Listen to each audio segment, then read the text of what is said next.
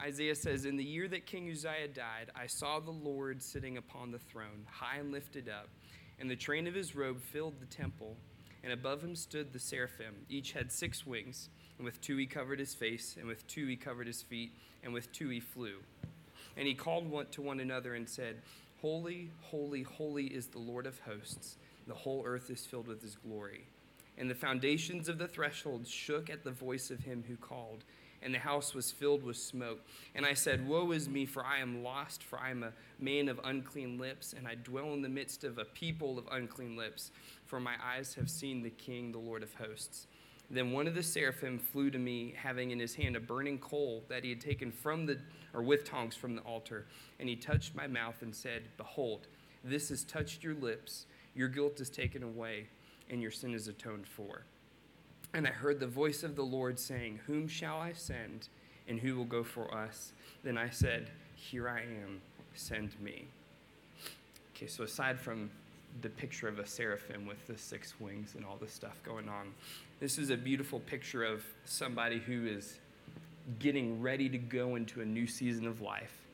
And they're kind of recognizing, man, I do not feel prepared. I do not feel ready for this. And you have God saying, I got you. I will take care of you, and I will send you out to go do whatever it is I have you to do.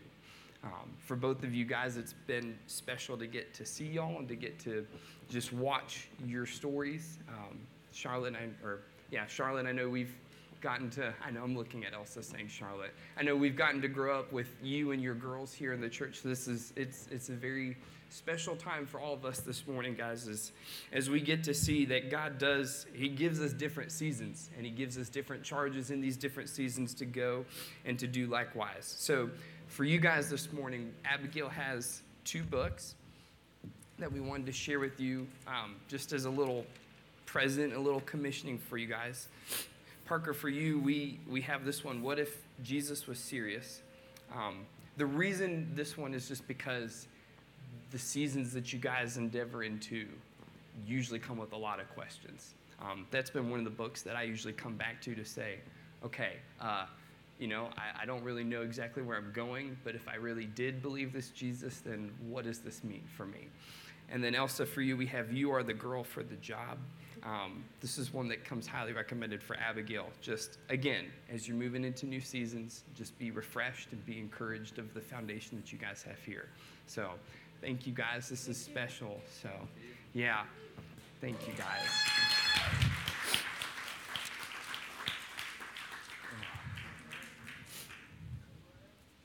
Just be sure to catch them real quick after the service and, I don't know, give them a hug, give them a, I was about to say a squeeze, but maybe don't do that. Just give them a hug.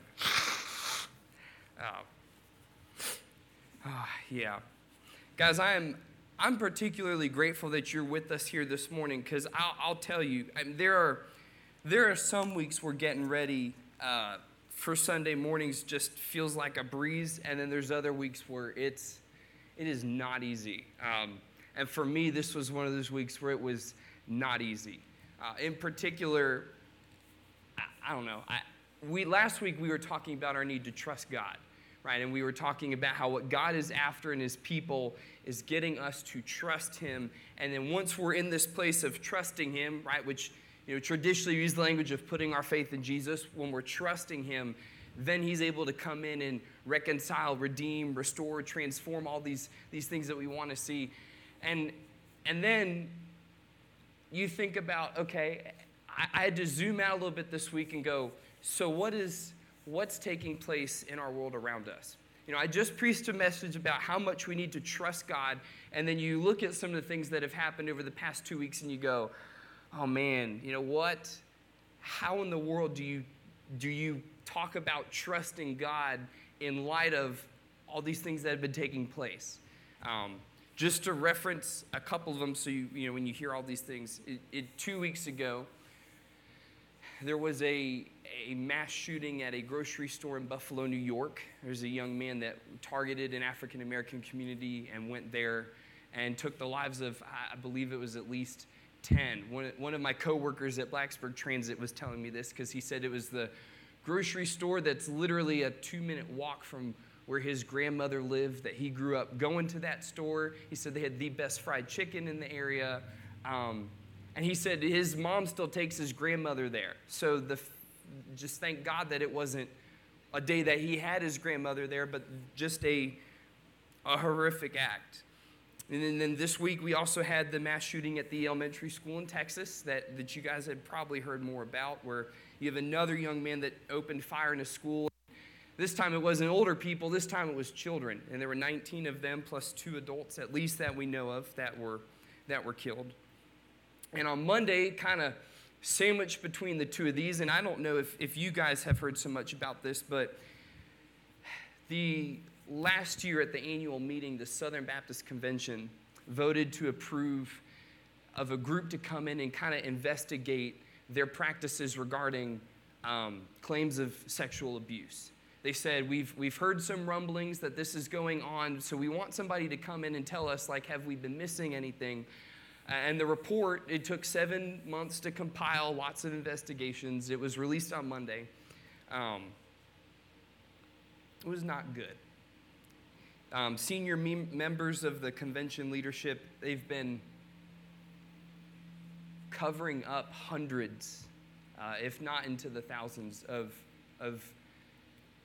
either allegations or convictions of sexual abuse that's taken place in Southern Baptist churches over just the past 20 years.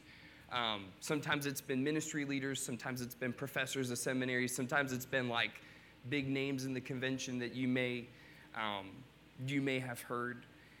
And not only were they covering up, but because of that, they allowed over 400 convicted pastors and leaders to stay in spiritual leadership positions with all these allegations that the report determined about 90% of them were 100% credible, right? So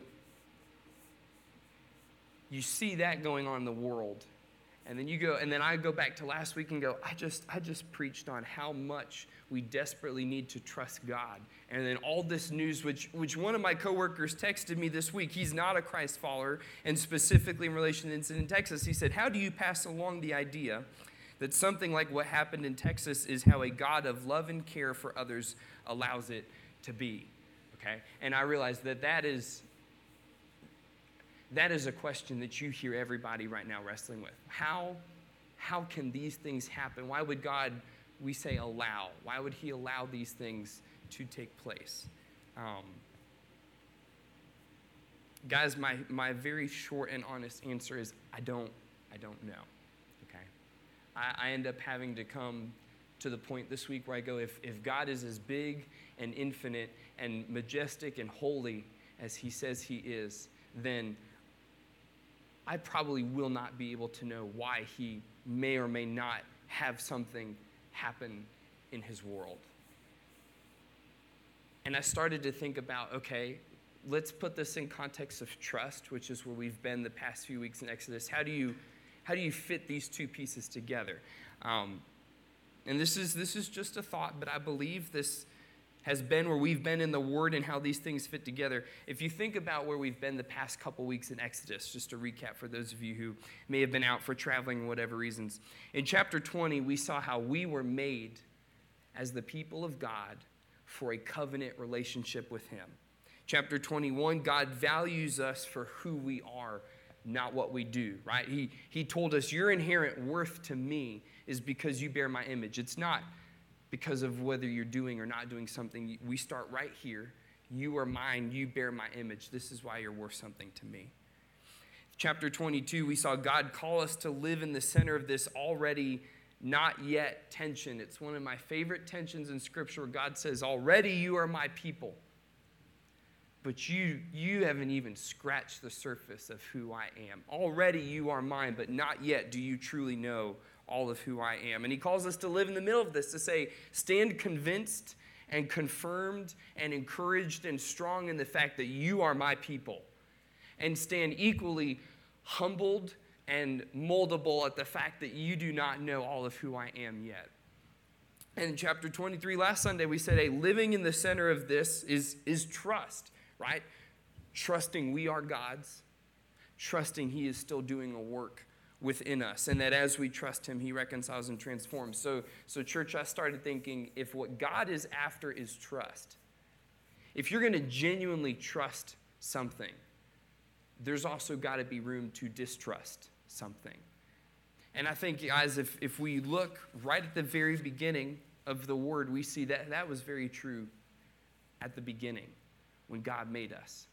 When God made man, he told us this is who we are. He says, "This you bear my image, and here's what that looks like. Be fruitful, multiply, fill the earth, subdue it." And we also see that the moment that we didn't trust God, death and destruction entered the picture. And it's this trust that we've seen in Exodus, what God is after. And I went back and reread through Genesis, and you see God is after the same thing in the garden. Because the very first thing he does when he comes to find us after we've distrusted him is he doesn't call out Adam and Eve for what they did. He goes to them and he said, "Who told you? Who told you not to trust me anymore? Who told you to go do something likewise?"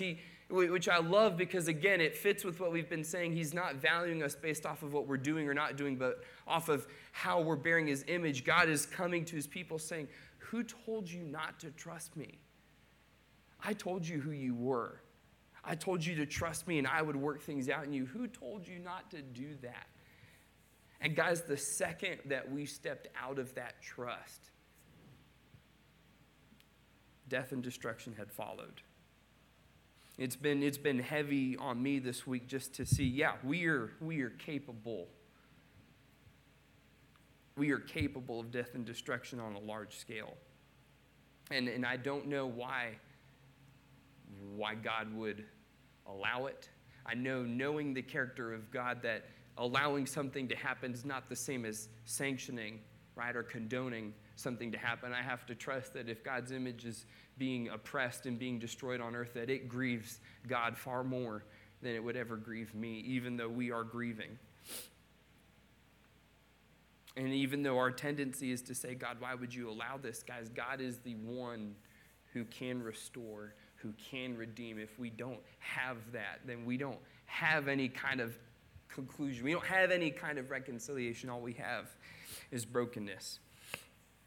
So if what we talked about last week in God being after trust, if that is such a crucial part of the picture to understanding how do we just make sense of what is going in our world around us, then I think it's a fair question for us to say, what does it look like for us to trust God? And just God is amazing in the way he works these out. But this is where we land in the narrative of Exodus this morning.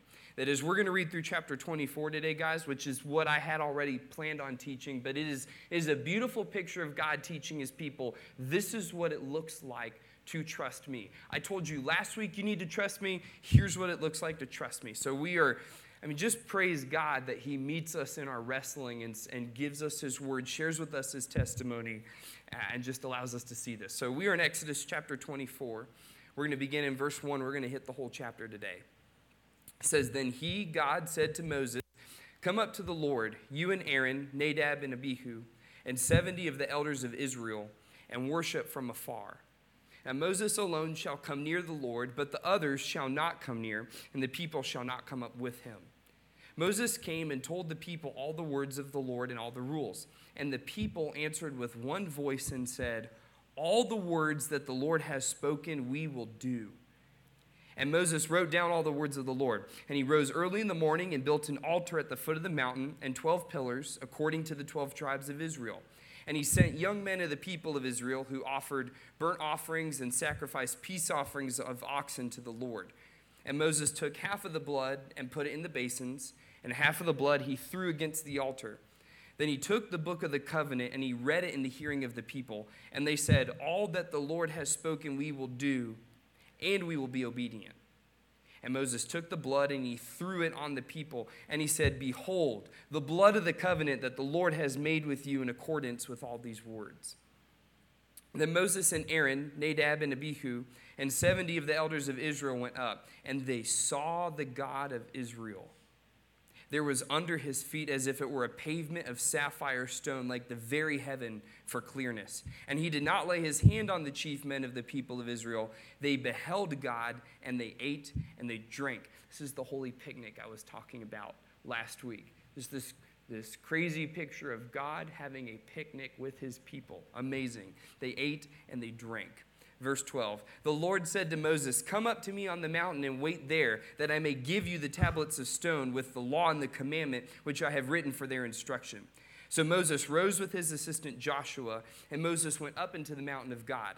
And he said to the elders, wait here for us until we return to you. And behold, Aaron and Hur are with you. Whoever has a dispute, let him go to them. Then Moses went up on the mountain, and the cloud covered the mountain. The glory of the Lord dwelt on Mount Sinai, and the cloud covered it 6 days. And on the 7th day he called Moses out of the midst of the cloud.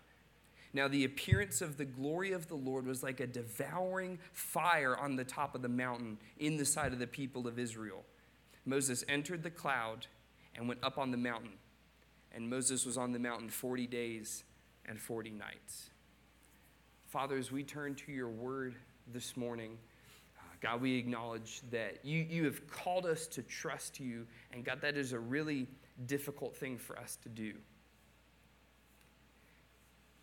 God, it's really difficult to trust when we are hurting, whether it's we ourselves or people around us, whether it's our friends or our neighbors. Father, it is really hard for us to reconcile hurt and trust together. So, Father, as we walk through your word this morning, we get to see this beautiful picture in the middle of the law of you being with your people. Father, may we be reminded of who we are to you. Father, of what you desire of us. God, remind us of what you have called us to do as we are to be trusting you with our lives. It is in your holy name we pray. Amen.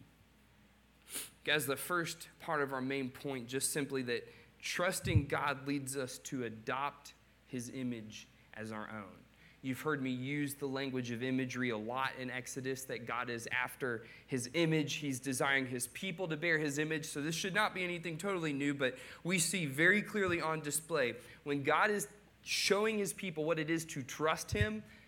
Man, this image language comes right back into the picture. If you look down at verses 1 through 3, you see God calls Moses and all of Israel's leaders and all of Israel together, and he calls them to worship him, but he tells them to stay at a distance. That's for Israel's benefit, right? They're not fully made right with God yet, so God says, you stay a little bit afar from me, but I want you to worship.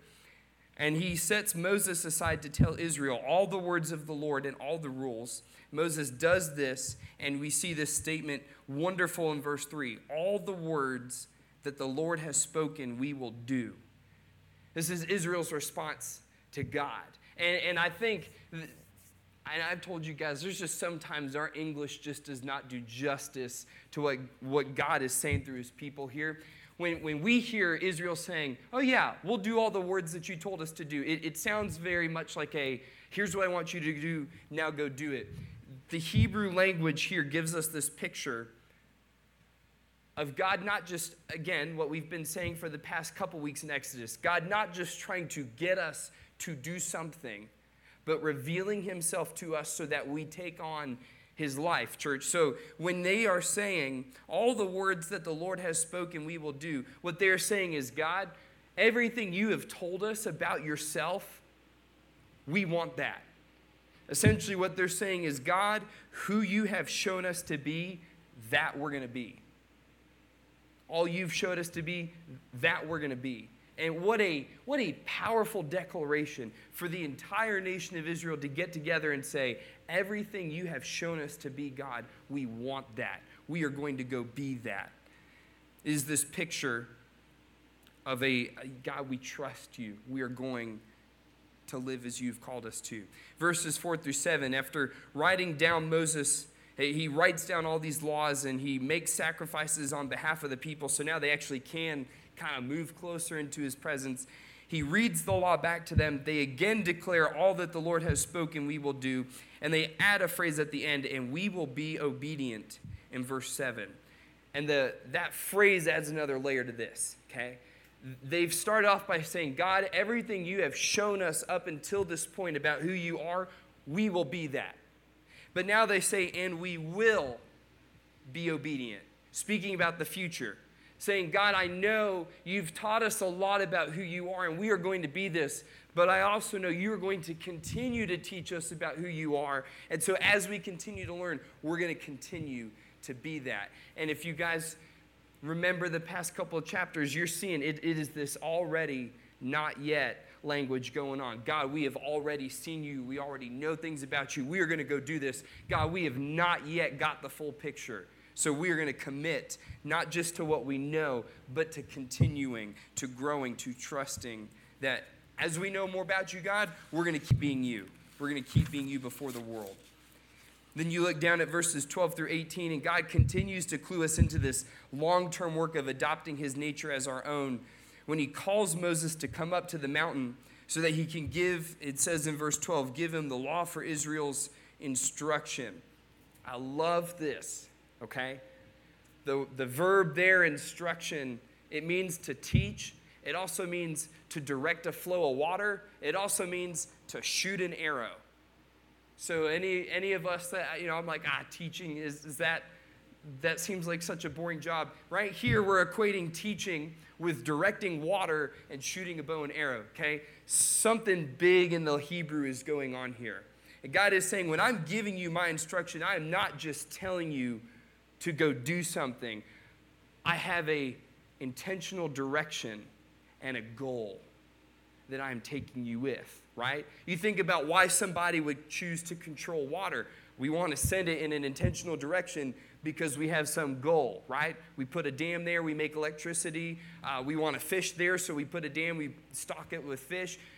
Same thing with shooting an arrow, right? You shoot an arrow. An arrow's got an intentional direction, hopefully towards a target, right, that you're aiming at. It's a picture of God saying, I'm going to give you this law, Moses, to give to my people so that you are continually drawing them in this direction of taking on my image.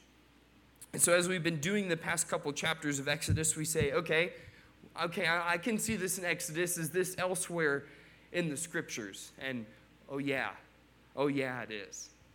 Oh yeah, as we are seeing God work with his people through Moses, we see the exact same thing, God working through us in Christ. You think about what Christ called his disciples to do. He said, come follow me. I have an intentional direction and an end goal that I want you to come with me. He says, come, follow me. They understood this is me leaving aside everything, God, that you've maybe put in front of me. I'm leaving aside my friends, my family, my possessions, whatever it is, God, I want to live with you. I want to learn to take your image as my own. When Christ gives the disciples the Great Commission, he told them to teach them to obey all that I have commanded. Again, our English, we see obey. We're thinking more, I guess, kind of didactically, like God tells me to do it, I'm going to go do it. And again, in the Greek, the verb there is tereo, meaning to observe and to keep. God is saying, all that I have taught you, teach others to keep it and teach others to observe it, to watch and to make it your own. In essence, he's saying to pay attention to my image and to make that image yours. The same picture, same picture. So guys, as we talk about what does it mean for us to trust God, what God is after in his people is that they are becoming his image bearers. So for you and I, we are adopting God's image as our own. We are slowly learning to say, okay, God, there's things about me that don't look like you. God, take that away because I want the world to see you when they see me is how I've heard it put. But we're also clued in, this is only half of the picture, okay? That yes, this is what God is after when he's teaching his people to trust, but there is another piece to this. And you guys have kind of heard me circling it around it where we say, okay, God is not just telling us to go and to do something, but he's drawing us in. If you reread the chapter, you realize the language that God is using with his people, man, this just comes into the forefront so much. So when we talk about trusting God, We want to adopt his image as our own first and foremost. But the second thing we do, guys, we live life in his presence. There's not a check-in, check-out mentality when it comes to faith. There's not a, I'm gonna go into my communities of faith, my small groups, my church, and I'm gonna go and I'm gonna step into like the other parts of my life where God isn't. I mean, there is no separation here, okay? This is the language that God uses with his people. If you look at verses 1 through 11 again, you start to see there's a journey of getting closer to God that is taking place. God starts by sending the people saying, okay, come worship me, but you got to stay at a distance, right? You're not totally right with me. I want you to be right with me, but you're not there yet. So he has them stay away so that they first commit to the covenant.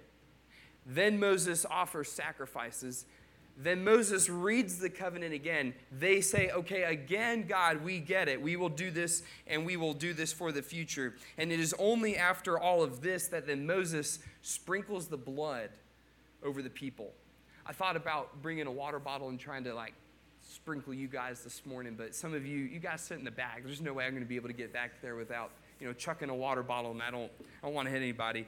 But it's a picture of Moses saying, after all of this, now you're right.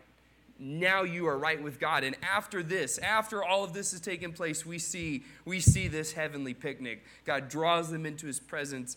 Verse 11, he did not lay his hand on the chief men, but they beheld God, they ate and they drank. Man, I would love that. Right? Wouldn't it be amazing to just get to spread your blanket out, to pull all the food out of the basket and just sit there in the presence of God? The progression shows us, man, as they're declaring their trust, as they're taking God's image on as their own, God is drawing them in, and we get to this point where, man, they are in his presence. They are with him. They are sharing a meal together. And the way the Hebrew world understood meals, man, this would have been like their holy grail. They would have been like, that is what we want. You and I don't typically think about meals the same way the Hebrew culture did. If you guys are like me, meals they're interruptions, right? We have things that we're doing in our day. We have work we're trying to accomplish. Suddenly the clock hits 12 and we're like, okay, I'm going to have to find a stopping point. I'm going to have to go eat, and then I can get back to actually what matters, right? Is this work that I'm doing. Sometimes you guys maybe just, if you're like my father, you skip meals because you're just like, it's not that big of a deal, right? Meals have kind of lost their weight with us. Not so in the Hebrew world. Two things about meals, guys. For the Hebrews, for the Israelites, they did not eat with people that they were not at peace with. If they were in the middle of an argument, if they weren't reconciled to somebody, maybe it sounds passive-aggressive to us, but the way that you could tell is they would not eat with them until they had made things right. The fact that God is eating a meal with his people is telling Israel, oh my gosh, God considers us to be right with him. And if that is not what we are working towards, church, I don't know what is, but God is telling his people, you're right, you're okay, you are at peace with me. Meals also symbolize dwelling, right? It's not an interruption. It's not a distraction of something that's taking place of what you'd actually want to do. No, it is a bond of fellowship and unity. So God's showing his people, as you are learning to take on my image as your own, I'm not just having you go do this, right? I'm not showing you who I am so you could go do this independently of me. God's saying, I'm showing you who I am so you can learn to bear my image and do this with me. This picture that is all throughout Scripture. And I love in verses 12 through 18, God's even showing the rest of Israel, because not all of them are getting to sit in on this picnic. He says that this is not just something I've reserved for a select few. This is something I'm calling all of you guys into doing. And we see this in verse 16 when you see this curious little detail that Moses was in the cloud for 6 days and he was called out on the seventh. Right? If you think back to the past couple weeks we've been walking through Exodus, what do you remember about a pattern of doing something for 6 days and then a change or a rest taking place on the seventh.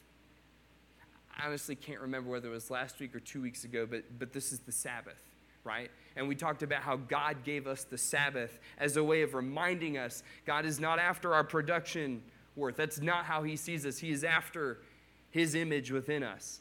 This is how he values us. So when Moses is away for 6 days and he comes back on the seventh, it's telling the people of Israel, oh, so God wants us to actually be with him. God is not giving us this law. He's not giving us this for us to just go and do this independently of him. He actually wants us to be with him. Same picture in Christ. At the outset of Christ's ministry, you just love how Christ is so patient with the disciples. He teaches them who he is, and he shows them some miracles to prove I am who I say I am. And then as they start to understand a little bit better, he starts to let them go, and he sends them out to do likewise. And then I love, there's a point in the Gospel of Luke where you see Jesus actually calls them all back to be with him. It's almost as if he was saying, I've trained you and I've sent you out, but I didn't send you out to do this independently of me. I've called you back so we could talk about what did you learn? What did you see? Yeah, you've been called to go bear my image. How did that look like? Like Jesus did not give us the call to make disciples and to live this life of faith apart from him. Like we receive our salvation, now we go do something with it. God has called us to bear his image by living in his presence. And then later, Christ even prepares them for the time where he's not going to be with them. And they're going, but Jesus, if you want us to live with you, why would you leave us? And he says, something better is coming, that my spirit will be poured out into you. Church, if you and I have received salvation, if we have trusted God, if he is indeed the Lord and the Savior of our lives, we have his spirit dwelling within us, this better picture that God has been showing. Right, that we are actually capable of living life in his presence because his presence dwells within us. It's amazing. It's amazing to see what is taking place here in Exodus is this is what God is after. So guys, when we think about what does it look like for us to trust God, what we are doing practically is we are adopting God's image as our own. Right? We're taking what we know of God and we're taking that as our life. And we are living life in his presence. We're not just trying to learn so we can go do apart from him. As we are growing, we are getting to be drawn into this life with him. So what does this mean for us, church family, as we wind down this morning? What does this mean for us? I think it means two big things. First is that adopting God's image requires a personal and a corporate kind of submission to the Spirit.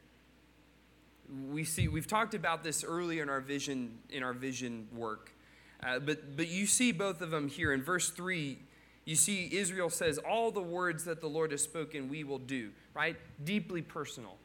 God, all of who you have shown us to be, we want that. We will go do that.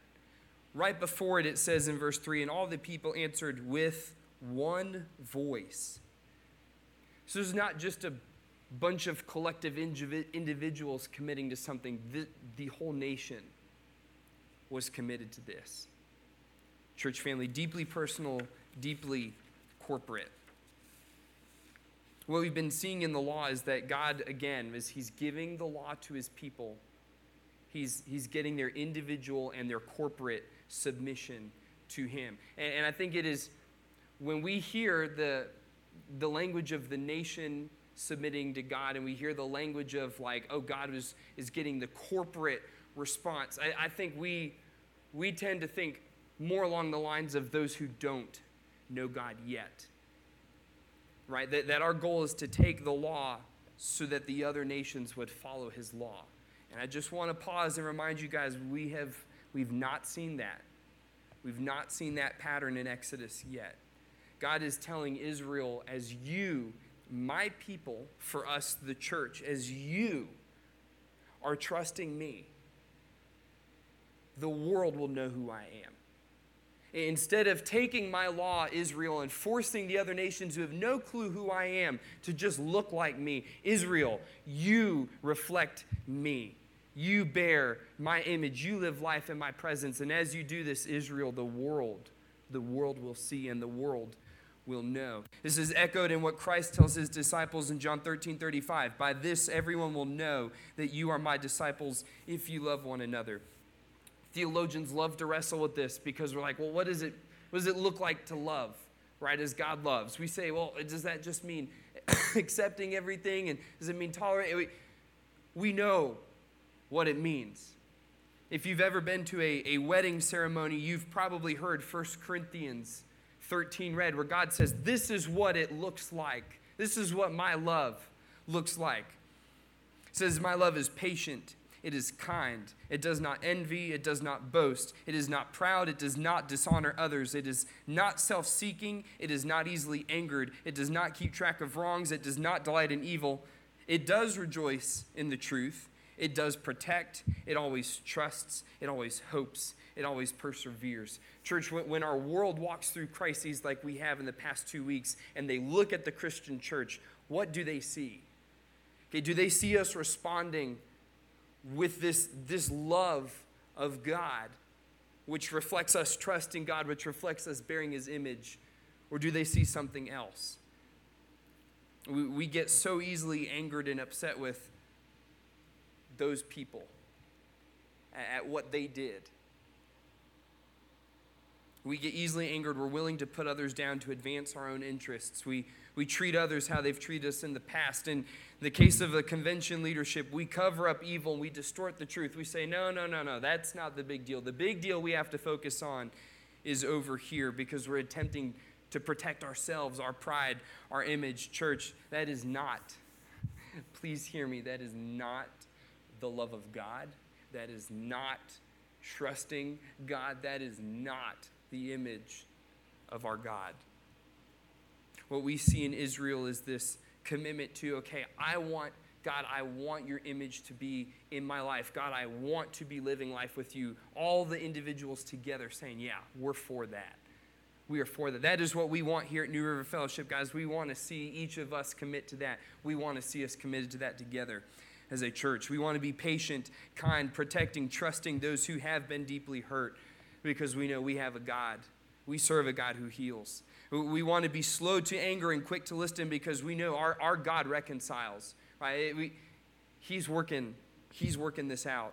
Guys, we want to be able to lay down our opinions and our beliefs because we want to let God transform us into our image. God, what we know of you now, we want that. God, whatever you're going to show us later, we want that as well. And the second thing, guys, that it means for us this morning, living in God's presence leads us to enter into our neighbor's world. That if we're going to be in God's presence, we also got to be with our neighbors. A perfect example of this, some of you guys may know my other job 20 hours a week is working at Blacksburg Transit.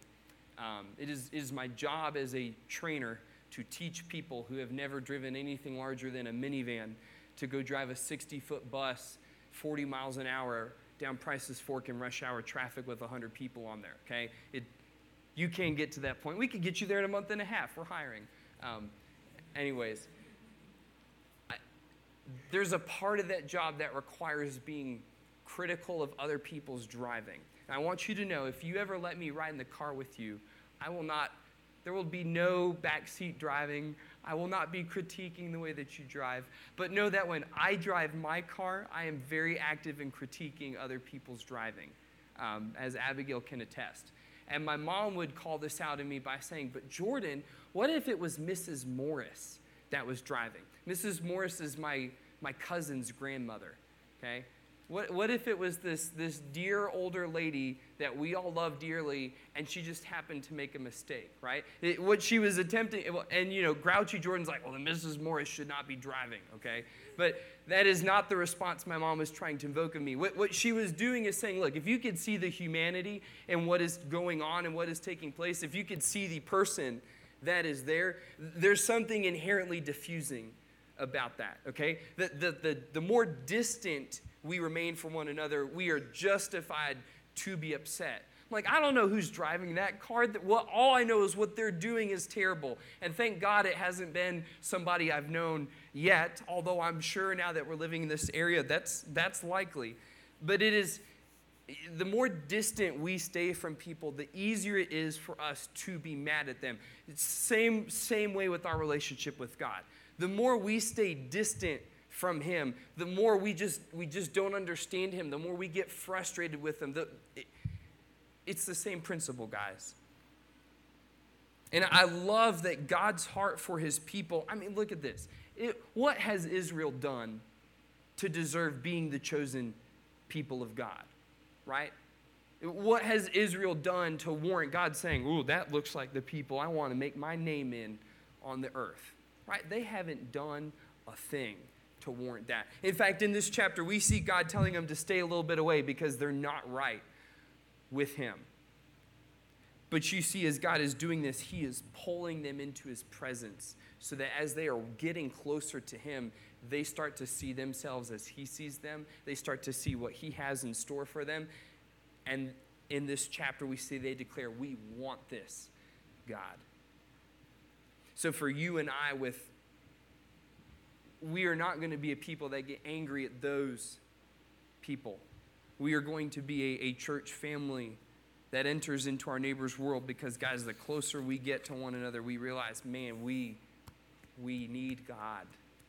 We need him in our lives. We need him in our world. And so, guys, we are doing our best to try to reflect this in the ministries and stuff that we do here. This is why one of the new ministries we started in February is our Connections ministry. This is why we also started our community groups back in February, right? Intentional times and spaces for us to be gathered together, centered on Christ. And so I want to encourage you, if you've been coming to our church and you're thinking, okay, what do I need to do practically to take these steps of adopting God's image as our own and trusting him? A great place to start. Come to one of the community groups. Start serving with us on our Connections ministry, okay? Wonderful, wonderful places to begin. This is why we've continued our prayer ministry. There's a team of people that meet every single week in the other building right before service. And sometimes it just continues all the way through service, right? Praying for us. Because it is really difficult for us to stay mad at people when we are going before God, going before the throne, praying for them, praying for us. So if you want to take that next step of going deeper, I encourage you guys, come join the prayer ministry. This is why we're partnered with Agape, right? Agape helps us build relationships with those who are hurting in our community, getting to get to know them, getting to serve to meet their needs, but also getting to mentor. Like, we're spending quality time, life together with them. Guys, the setup for Agape really helps us do this. This is why we stay partnered with them. And guys, I encourage you, if you want to get active in our church, come join Agape as well. All of this, guys, is trying to fit underneath our mission, our vision, our values that you guys have been hearing me say it a lot. I'll just keep repeating them because we are growing in this together. Guys, we value Christ as our life. We value reconciliation to God and others. We value sharing and experiencing God. We value transformational unity in Christ. We value the image of God in ourselves and others, and we value the power of prayer. May our ministries reflect that. May we as people reflect that. Guys, we value these things because we have this vision of being as loving as Christ. We value living in Christ. We value learning from Christ. Man, if we value these things, this is what we want to do. Throw it out even bigger. Who are we to be as disciples? We are to be devoted, developing, deployed followers of Christ. This is what we are pursuing because we believe we have the mission. We are a community together on mission, submitted to Christ, committed to disciple making. So I encourage you, just engage with people this week. There is a lot of hurt. There is a lot going on in our world that as we are trusting God, man, the world will get to see him in our lives. So as we close, guys, pray with me this morning. Lord Jesus, give me a deeper repentance, a horror of sin, a dread of its approach. Help me chastely to flee it, and jealously to resolve that my heart shall be thine alone. Give me a deeper trust, that I may lose myself to find myself in thee, the ground of my rest, the spring of my being. Give me a deeper knowledge of thyself as Savior, Master, Lord, and King. Give me deeper power in private prayer, more sweetness in thy word, more steadfast grip on its truth. Give me deeper holiness in speech, in thought, in action, and let me not seek moral virtue apart from thee. Plow deep in me, great Lord, heavenly husband, that my being may be a tilled field, the roots of grace spreading far and wide until thou alone art seen in me. Thy beauty golden like summer harvest, thy fruitfulness as autumn plenty. I have no master but thee. I have no law but thy will. I have no delight but thyself. No wealth but that thou givest, no good but that thou blessest, no peace but that thou bestowest. I am nothing but that thou makest me. I have nothing but that I receive from thee. I can be nothing but that grace adorns me. Corn me deep, dear Lord, and then fill me to overflowing with living water.